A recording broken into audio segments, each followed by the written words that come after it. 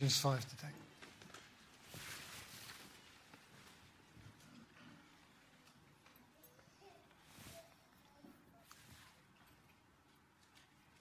Holy Spirit, inspirer of Scripture, come and teach us today.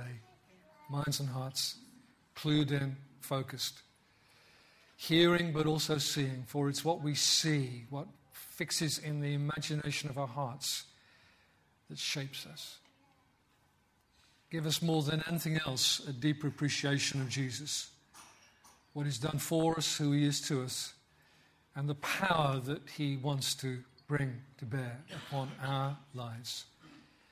Jesus, be honored now, we pray, in this time. Amen. So, some weeks ago now, when we hit Ephesians 4, we set off thinking about walk worthy of the calling you have received. That is to say, God has called you out of darkness, called you out of sin, by His Son to a new life, a new way of being, a new way of living. And therefore there is change, not just a one-off change, but a continuum process of change where we learn how to live this life. The continuing process of change is called in biblical language or theological language sanctification. God calls us saints and then makes us saints. Develops us into the thing we are already called. You think, well, that's a strange idea. No, it isn't. You have an heir to the throne who needs to be trained to be the king.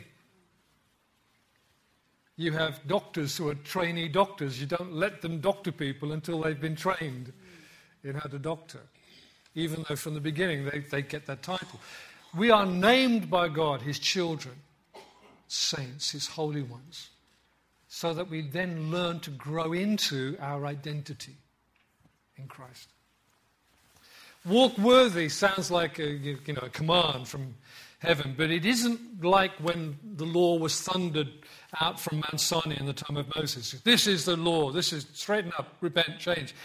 Listen, in the New Covenant, God's instructions come to us with enabling grace. God's word comes to us in the New Covenant made in and by Jesus. And what the Lord commands, He equips and empowers. It's not left to us to make it happen, to figure it out, to pull ourselves together and somehow battle through.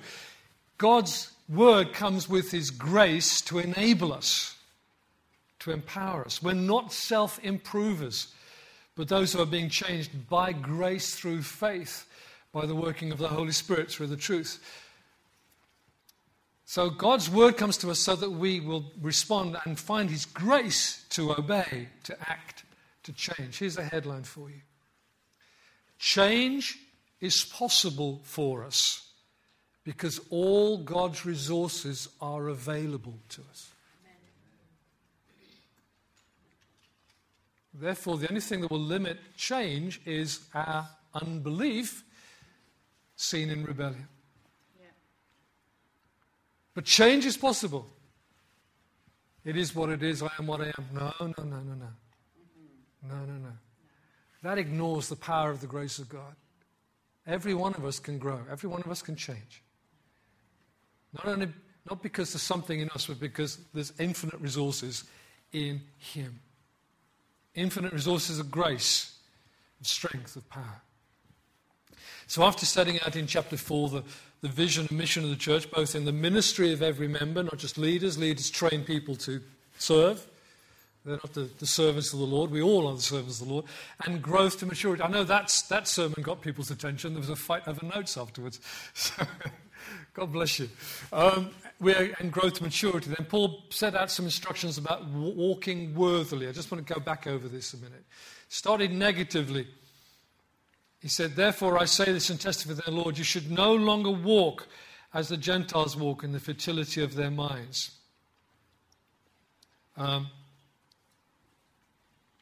We're to put off an old way of life and put on a new way of life in Christ Jesus. In fact, the old way of life is to be counted as having died when Jesus was crucified and buried when Jesus was buried. And by the way, that's what we act out in baptism. Buried with Christ, raised to newness of life. The old way of life is dead, killed at the cross. We're to treat that as gone. But there's a very wrong idea about the grace of God. And it goes like this, that God is so nice and so kind, he puts up with everything. He really doesn't hold us to moral boundaries because he's all mercy. He is love. You just invented a new definition of love there to suit your purpose. That's not what the Bible teaches us. His grace is full of power, not to put up with us in our continuing sin, but to free us from our sins. The Bible doesn't talk about he washed us from the guilt of our sins, but he washes us from our sins. He will call his name Jesus, he who saves, God who saves, for he will save his people from their sins. Not just the result, the outcome, the debt of their sins, but from the power of the thing itself. Free us from sins and energize us to live for him. So these practical points then, we already looked at them a couple of weeks ago. Truthfulness. Since you... I haven't put it all there. I've cut out a bit of the scripture. Right? Since you put away lying, speak the truth, each one to his neighbor, because we're members one of another. Truthfulness. Anger. Be angry, but don't sin. Don't let the sun go down in your anger. Don't give the devil an opportunity. I'm not going to preach these again, there isn't time. Honesty. The thief must no longer steal. Instead, he must do honest work with his own hands. So he's no longer even an ex-thief. He's now an honest man, an honest worker. So that he has something to share with anyone in need. Wholesome speech. No foul language is to come from your mouth, but only what is good for building up someone in need so that it gives grace to those who hear. And don't grieve God's Holy Spirit. You were sealed by him for the day of redemption. All bitterness, anger, and wrath, shouting, and slander must be removed from you, along with all malice. And be kind and compassionate to one another, forgiving one another just as God also forgave you in Christ. Now, the chapters and verses, markings in the Bible, and even the divisions weren't there in the original scripts, you know. In fact, it was just a run of Greek letters that, you know, we had to work out what the words were and where the punctuation should go and so on. So that's why there's some differences on how you approach some verses, because in the original old manuscripts there's no clues. And really, very often when the Bible, you know, the guys who later on, centuries later, put in the verses, the verse markings and the chapter markings, they break things up that'll really, and really there's no break here. Chapter 5 goes straight on and says, walk in love. Therefore, be imitators of God as dearly beloved children. And walk means a whole way of life, the whole totality of the way you behave in your lifestyle. Walk in love as the Messiah also loved us and gave himself for us, a sacrificial and fragrant offering to God. Walk in love.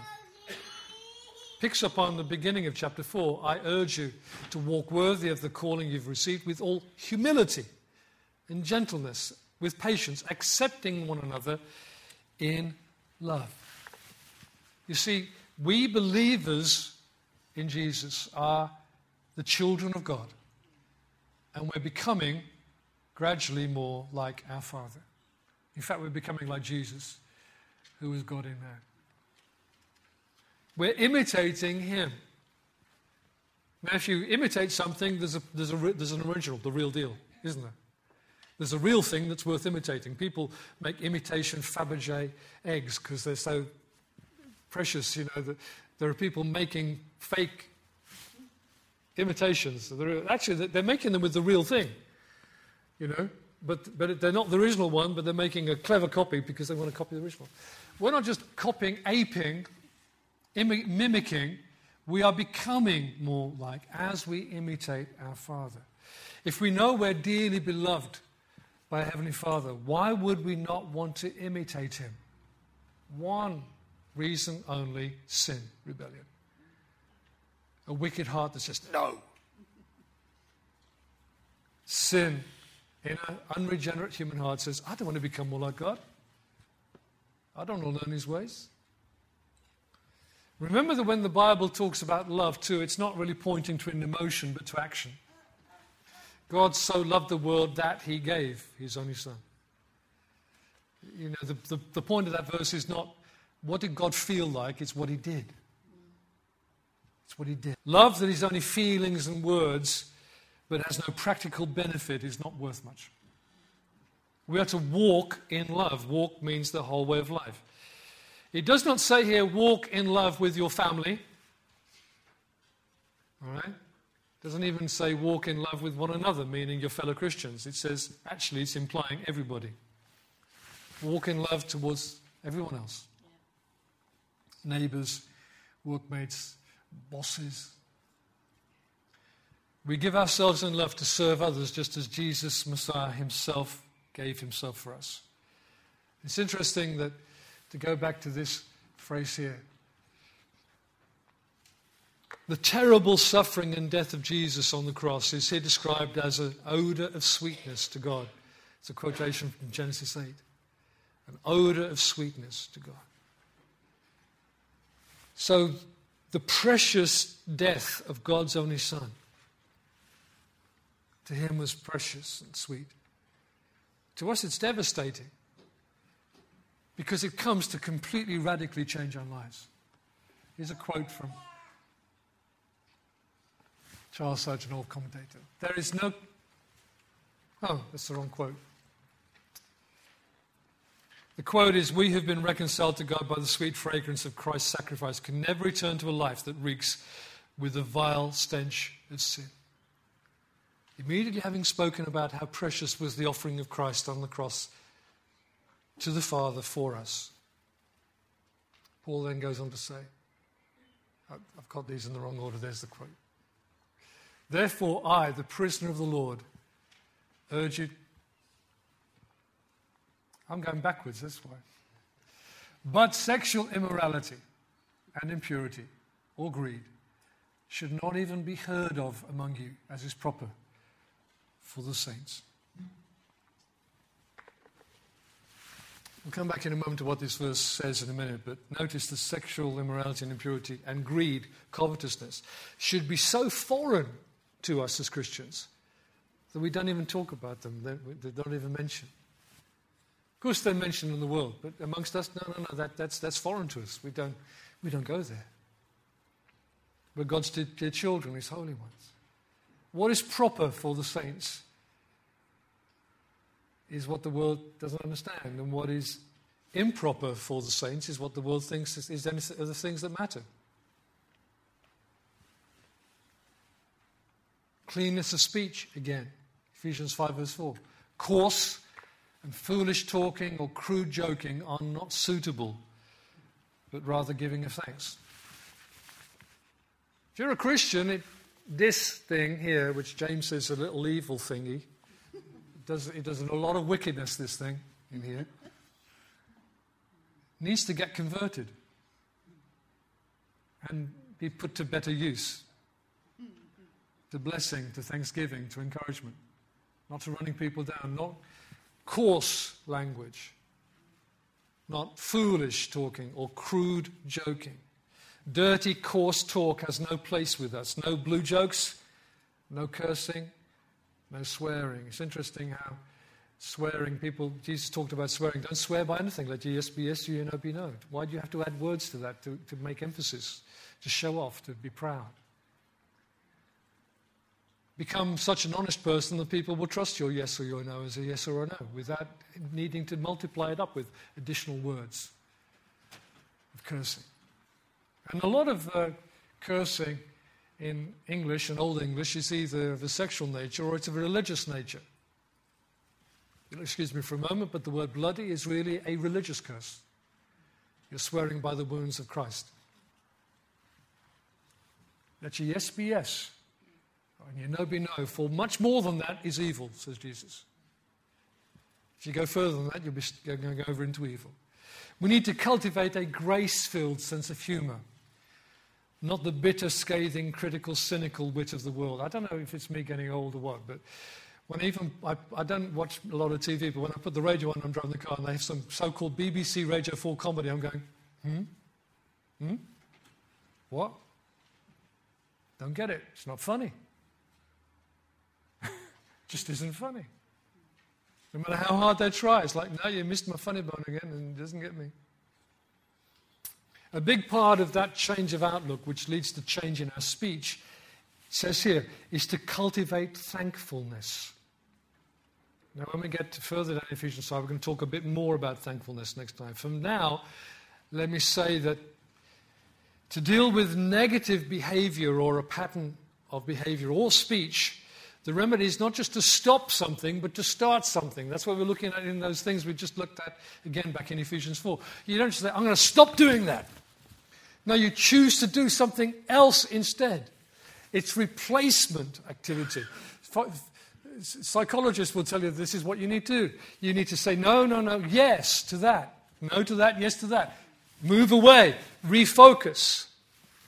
You've got to replace your activity. You've got to replace your speech. So you replace better words for wicked words. Better thoughts for wicked thoughts. That's the way the Bible directs us, to put off this and put on that.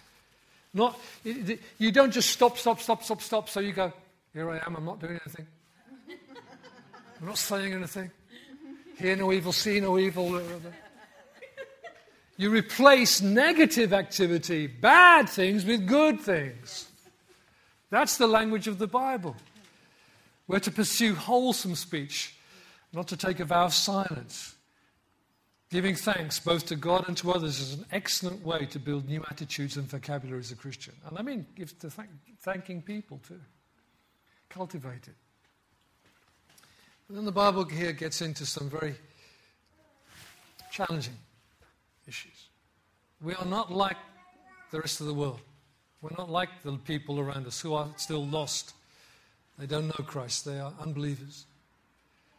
You might think this is kind of going over the top, but this is where it says, for know and recognize this, every sexually immoral or impure or greedy person who is an idolater does not have an inheritance in the kingdom of God, of the Messiah, and of God.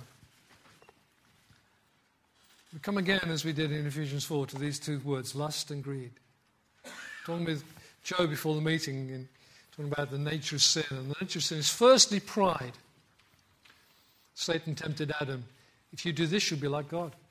Adam's heart swelled. Pride began to grow in him.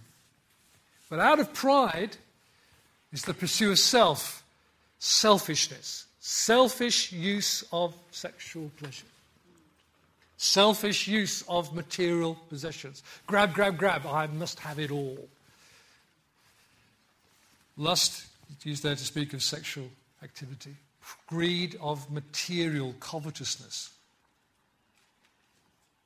We looked at it before in Ephesians 4. Unbelieving Gentiles became callous and gave themselves over to promiscuity for the practice of every kind of impurity with a desire for more and more. That's not more and more of the sex. It's more and more possessions.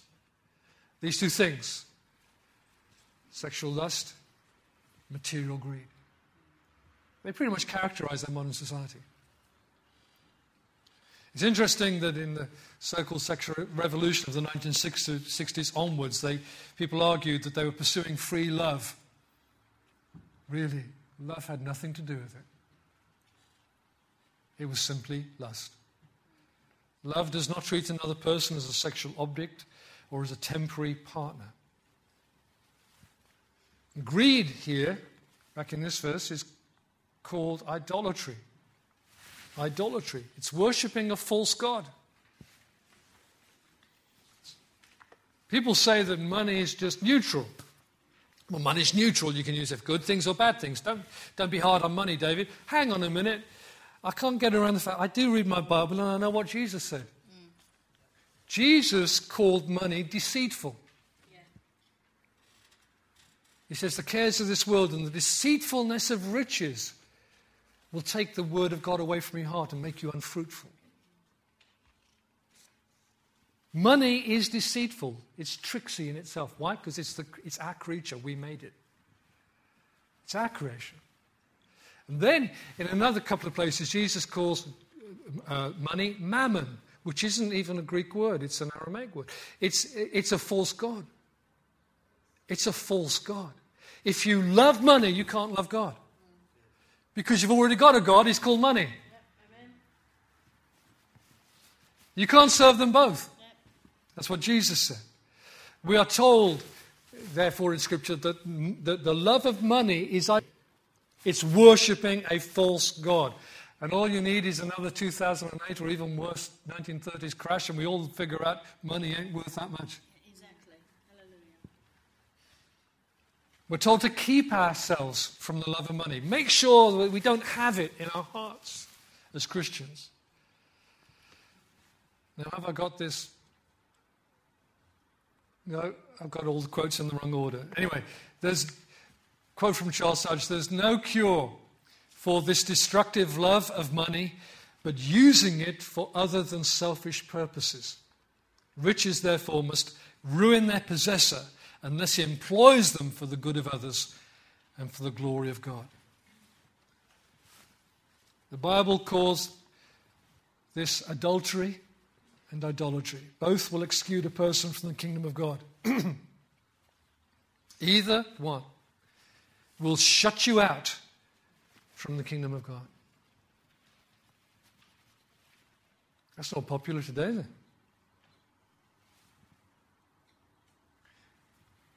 Do not be deceived, Paul says. Let no one deceive you with empty arguments, for God's wrath is coming on the disobedient because of these things. Therefore, do not become their partners. Do not be deceived. That's a warning that Paul often issues, to be deceived. 1 Corinthians, don't you know that the unrighteous will not inherit God's kingdom? Do not be deceived. No sexually immoral people, idolaters, including those who love money, adulterers, or anyone practicing homosexuality. No thieves, greedy people, drunkards, verbally abusive people, or swindlers will inherit God's kingdom. That's pretty comprehensive, isn't it? Look at the next verse. And some of you used to be like that. But you were washed. You were sanctified. You were justified in the name of the Lord Jesus Christ and by the Spirit of our God. You were that. You're not that now. Here's another place. Don't be deceived. Paul writes into Galatians. God is not mocked. For whatever a man sows, he will also reap. Because the one who sows to his flesh, I've got to move this so I'm not in the sun. Oh, it's a long way over. Okay. Can see you. And I've got green spots in front of my eyes. Okay. Whatever a man sows, he will also reap. Because the one who sows to his flesh, to his fallen human nature, will reap corruption from the flesh. But the one who sows to the Spirit will reap eternal life from the Spirit. You reap what you sow. And then there's a further encouragement here. So we Christians must not get tired of doing good, for we will reap at the proper time if we don't give up. Keep investing in what's good and right and serving and helping and encouraging others, because we will be rewarded for that. Don't give up. But God's wrath is coming upon all sinful, wicked human behavior. There are any number of empty arguments today that seek to dismiss the thought that God will judge anyone for anything. I've heard them. Those arguments are based in philosophy, sophistry, and sympathy rather than Scripture. Let me tell you this, right and wrong, moral imperatives, right and wrong, are not determined by human sentiment, but by moral principles set by God, set out in His Word. I got the right quote here. I don't know what I was on last night. So if anyone comes and tells you that as a Christian you don't have to be concerned about keeping commandments or obeying the law of God, you're listening to someone who's speaking empty words, words that could deceive you. The unbelieving world around us is storing up, says Scripture, wrath for the day of wrath. But if you're a Christian serving the Lord Jesus, you are storing up reward for the day of reward. Either way, we will each reap what we sow, because God has made that a law of operation, and He won't be mocked. He won't break that. Goes on to say, walk in the light. You once were darkness, But now you are light in the Lord. Walk as children of light. For the fruit of the light results in all goodness, righteousness, and truth, discerning what is pleasing to the Lord. You are now light in the Lord, children of light. Why does it say children? Well, that's a Hebrew way of speaking. If you're a child of the devil, you're following the devil. If you're a child of God, you belong to him. And so what you belong to. And what becomes your nature. We're children of light. We belong to the light. And the light belongs to us. It's where we belong. Living and walking in the light is where we belong, not in the darkness. And walk in the light is not a new idea. It's a theme that runs through the Old Testament prophets, and Jesus himself used it repeatedly, and John uses it in his letter here, 1 John 1 verse 7. If we walk in the light, as he himself is in the light, we have fellowship with one another, and the blood of Jesus, his Son, cleanses us from all sin. What does it mean to walk in the light? It means to walk in the view of God by what he says, by his truth, in obedience, but also to walk as following the light who is Jesus. Fixing our eyes on him, following the light. As I could now follow the light, but it stops about there. Following the light. Pursuing the light. Receiving the light. Changing in the light. This is the call of the gospel here. Live out there in the light, not in the darkness, not dodging in and out of the shadows. Come into the full sunlight of God's love and God's purpose. Another headline for you. Find out what pleases the Lord and do it. Our ambition is not getting away with anything, but pursuing what is pleasing to the Lord. And the light produces fruit, righteousness, goodness and truth, which are the opposite of malice and unrighteousness and falsehood, which has been mentioned. But don't be partners with darkness. Verse 11, don't participate in the fruitless works of darkness, but instead expose them. For it is shameful even to mention what is done by them in secret. Everything is exposed by the light, is made clear. For what makes everything clear is light. Paul is connecting back to Ephesians 2. You previously walked according to the ways of this world. And then in verse 17 of chapter 4, we read earlier, I say this and testify in the Lord, you should no longer walk as unbelieving people, Gentiles walk, in the futility of their thoughts. We are not like the rest of the world, and we cannot be like the rest of the world, because we've been captivated by the grace of God. You know, our society actually now celebrates what is really shameful. We've lost the shame about it. We are urged to call, by political correctness and other factors today, we are being urged to call darkness light. I can't go there.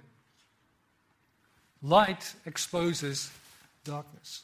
The contrast is unmistakable. In fact, light overcomes darkness because darkness is just really the absence of light. Darkness has no power when light comes in. Therefore it is said, get up, sleeper, rise from the dead, and the Messiah will shine on you. That little poem there may be part of an early Christian hymn. It's certainly based upon some Old Testament passages, but it's probably an early Christian hymn. The light of Jesus, the Messiah, is shining on you. Very often, if I'm Carol's away at the moment, so I got the bedroom to myself, I sleep with the blind open because I like to be woken up by the sun. Well, after a day or two of that, I start to go to bed a lot earlier because the sun's waking me up early in the morning. But I prefer that, to measure my days that way. Get to bed early and get up early. I just prefer to, why be in bed when the sun's shining? That's what this little poem here is saying. The sun is shining on you. Wake up. Get up. Be alert. Jesus is shining on you. Wake up to him. Be alert to him. Now, for some of us, that's like rising from the dead. We're not very good at getting up in the morning, perhaps, and we're not very good at responding to the light of God. It's like being shaken from the dead. Fine. Get up. Rise from the dead, and Jesus Messiah will shine on you. Then it says, take no part.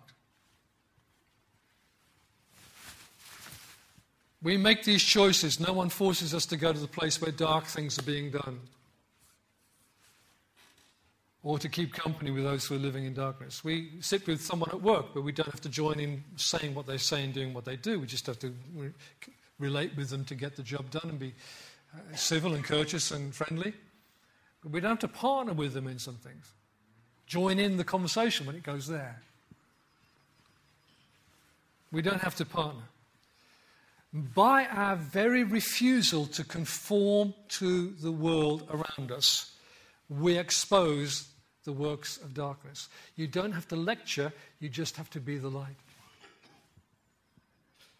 You don't have to give people a ticking off, deliver a little sermon. You just have to not go where they go. In the conversation, in the jokes. Both James and John tell us that friendship with the world is enmity with God. It's not saying we treat unbelievers as enemies. But we cannot be yoked as partners with those who do not love God, whether in marriage or in business or in close friendship. Look at 2 Corinthians 6. Do not be mismatched with unbelievers. The very fact that you're a believer and they're an unbeliever, that's a mismatch, right? That's a mismatch. Scripture here says don't hook up. What partnership is there between righteousness and lawlessness? Actually, the word there is Belial, which again is not even a Greek word translated to English. It's like a false god, Belial, a wicked god. Or what fellowship does light have with darkness? Oh, there it is. What agreement does Christ have with Belial? Sorry, I got the wrong verse. Or what does a believer have in common with an unbeliever? What agreement does God's sanctuary? That's not saying your church building. That's you as a temple of the Holy Spirit. You as a Christian, a temple of the Holy Spirit. What agreement do you have as a temple of God with idols? For we are the sanctuary of the living God, as God said. We're to live in the world, but we're not of the world. We're to negotiate and trade and converse and have conversations and dialogue and so on, but we cannot enter into the pattern of behavior and speech of those who don't believe in Christ. John Trapp, an old Puritan, never heard of him till this week. Here's the way he said it. Okay, it's old-fashioned English, 1600s English. Lest by infection of their sin, ye come under the infliction of their punishment. You see, the way that people around us is behaving is actually storing up the wrath of God. So are we going to partner in doing that same thing or saying that same thing and carrying on in the same way? No, we can't go there. We can't go there.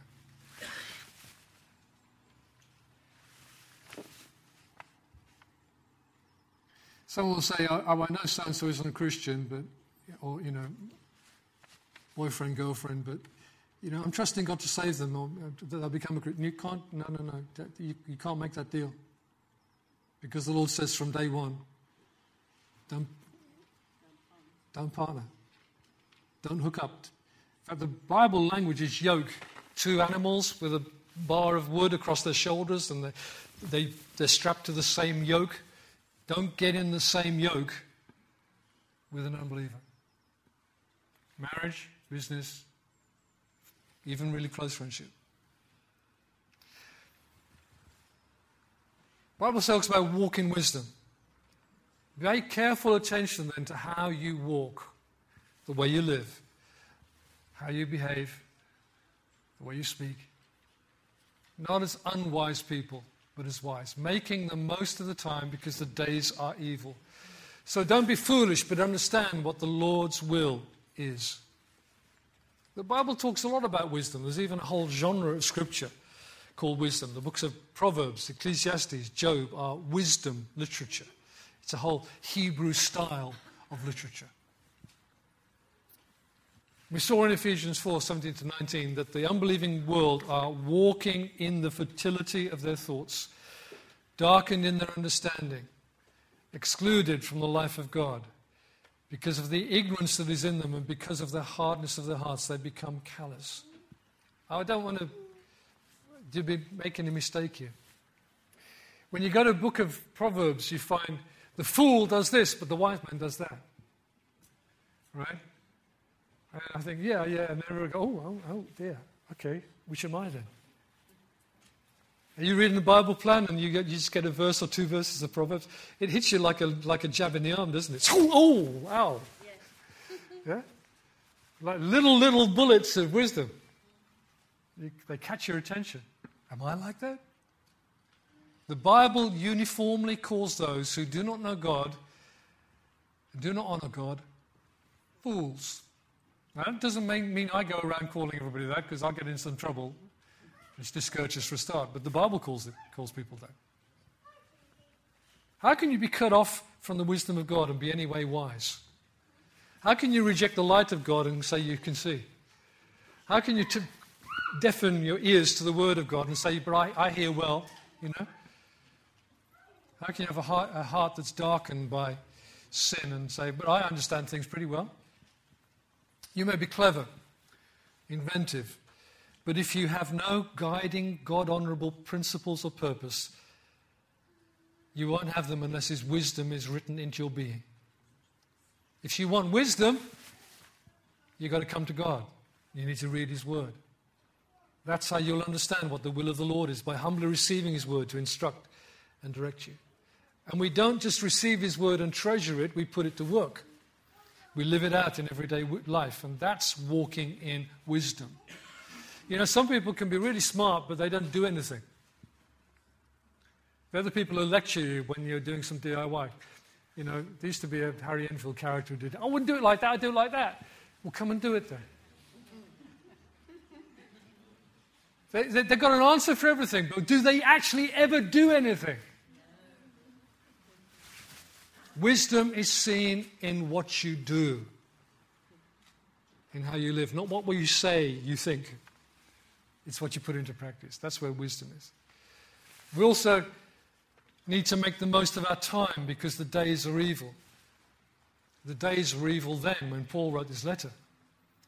The days of the Roman Empire.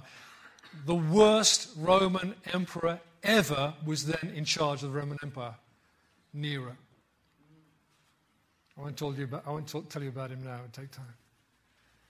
The days were evil. Soon after the letters were written, a great persecution broke out against the Christians from Rome under Nero. They were evil days. The level of morality in the Roman Empire, following on from the Greek Empire, was pretty base. And you think we just invented all of this stuff? We didn't. The days were evil then, and the days are evil now.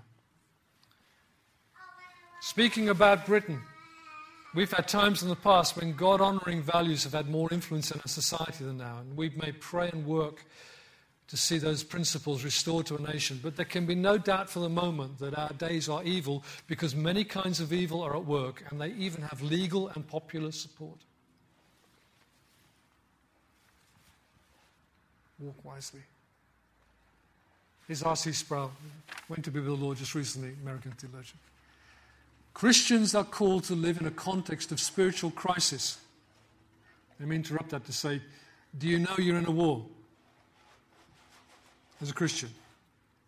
Do you feel somewhat embattled in your faith? If you don't, you sure will. Christians are called to live in a context of spiritual crisis. Evil is rampant in the culture around us.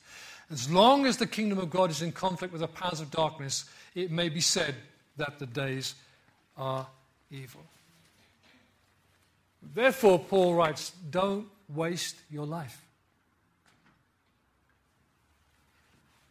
Walk in wisdom. Make the most of every opportunity because the days are evil. You see, when men are in a battlefield, they're under fire.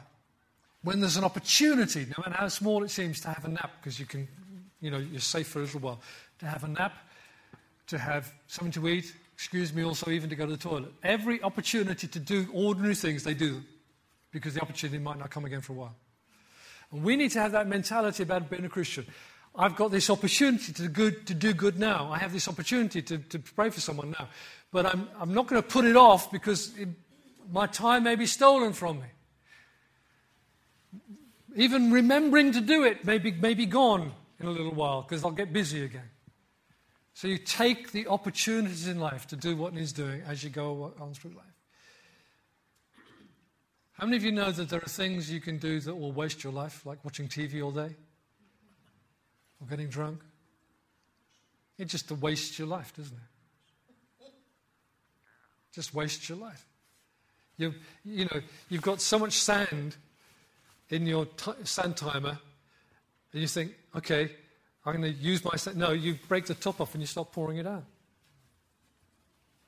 There's a whole day wasted. There's a couple of days wasted.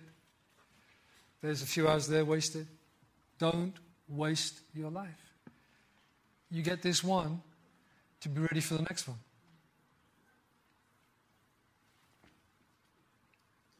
It's because we live as lights in a dark world, we need to be awake, alert, and use our time well, making the most of every opportunity, resisting every work of darkness and choosing to walk in light and in love and in wisdom. We're going to come next time that we get into Ephesians 5 to verse 18, where it says, walk in the Spirit. Walk in the Spirit. And later on, as we go into chapter 6, we're going to be looking at learning to fight the fight of faith, being equipped with the armor of God, the sword of the Spirit, and prevailing prayer. All of these things, to give you the headline again, is really about us becoming who you are in Jesus. Yeah, amen. You have a new identity, a new name. Christian, child of God, saint of God, servant of God. That's what God calls you. All of these practical teaching, all these practical lessons that we're looking at in Ephesians are so we begin to walk worthy of what we're called. We begin to fit the new identity. Learning a whole new way of life, which is so different from the way other people may live around us that the Bible calls it wisdom against foolishness, light against darkness, Christ against Belial, righteousness against unrighteousness. I said before, and say it again, that doesn't mean we have to go around lecturing everybody, but by our example, we show them light. We show them the real thing. What it is to live under the care of God, the love of God, and to do what is pleasing to God. And if you want to know what is pleasing to God, it's all in here. The things that God loves, the things that God hates. And He doesn't change His mind on those because He doesn't need to. He's the eternal one. And you mustn't set off with a theory of God's love that rules out His holiness and His justice, and that repeals His law that everyone will reap what they sow. He's not going to repeal that law. That's still true. Becoming who you are in Christ. So don't lose your grip on the basics. The heart of the gospel is the grace of God coming to us through Jesus. Grace through faith. Grace, Spirit, and truth. And let's think for the last few moments here about some of the things that Jesus is to us. He is grace. It comes through Him. He is truth. Grace and truth came to us through Jesus Christ, John 1. He is life, the life of God in man. And His life is the light of the world. We see the way He is and how He lives, and it's light to us. It blows away our idea about, wow, what's a human being like? Well, humans are just like this and like that. And suddenly, here's Jesus, a whole different kind of human being. Because He's God in flesh. And He shows us light. And when the light comes, we say, whoa, wow, that's amazing. Then when we look inside, we go, oh my goodness, that's dark. But He comes to free us, to release us, to change us. Light exposes darkness, but then banishes the darkness. It overcomes the darkness. The darkness could not overcome the light of the world, Jesus. He overcame the darkness. And he can do it in you. He can do it for the people you love. One of the things we mean to do most for our families, for those we're fond of in all sorts of ways, is to pray that the light of God in the face of Jesus may break through upon them. Keep praying for it. You can't do it by your words of persuasion. You certainly can't argue people into the kingdom of God. But in a sense, you can pray them through. God uses prayer in these things far more than we even imagine. Pray for your children. Pray for your families. Pray for your workmates. But don't dumb down who you are in Christ. Don't compromise in being less than the Christian you're called to be. Show them compassion. Show them your care. You can even tell them you're praying for them. Unless you're in the sort of place where they're so anti-Christian you'll get into trouble with the authorities, I suppose. But listen, we don't compromise with the world to make ourselves more acceptable. We need to be the light of the world and show them what the truth looks like in a human body, in a human being. Walk worthy of the calling with which you were called. These wonderful things that Christ has brought to us, that the Father names us. And you can go through them again and delight in them. But every one of those calls for us to change and change and change again and grow and grow and grow again and learn and learn and learn some more. What this Christian life is. Because it's a whole life that demands the whole of me, dedicated to the God who gave the whole of his Son for me. Jesus died on the cross, body and soul, for you and I. What do I return to him? My body, my heart, my mind, my inner being, my soul. The grace of God has appeared to all men, bringing salvation, teaching us to deny ungodliness, to say no to it, and to live uprightly, justly, I've forgotten the next bit, in this present evil world. That's Titus. Let's pray together.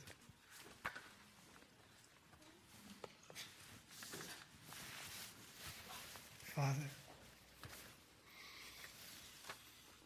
we do, Lord, come to you today to acknowledge that many of us have seen the light and embraced the light, but it's not. We're still negotiating the light. We're still seeking to move away from some dark places and dark ways and embrace your truth.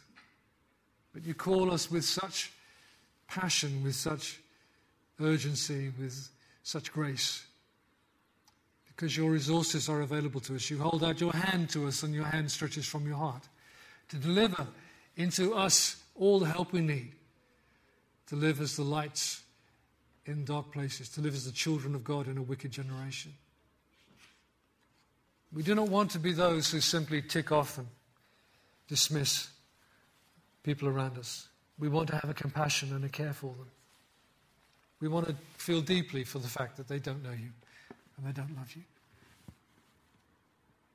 We give ourselves to you, Lord, to be moved by your compassion, your grace, the God who so loved the world that he gave his Son. We commit ourselves to the cause of the gospel, that this good news of Jesus Messiah, crucified, raised, reigning now in heaven, will be spread to every person on the planet, causing a great final totality of humanity to be turned to God through Jesus. We pray for that harvest. We pray it might impact our own families, our workplaces. Oh, don't leave us by, Lord. If people are turning to Christ in hundreds and even thousands in places in the world today, let it happen again here too, we pray, in the UK. God be gracious to us and bless us that we may be a blessing to those around us. Thank you, Father, in Jesus' name. Amen.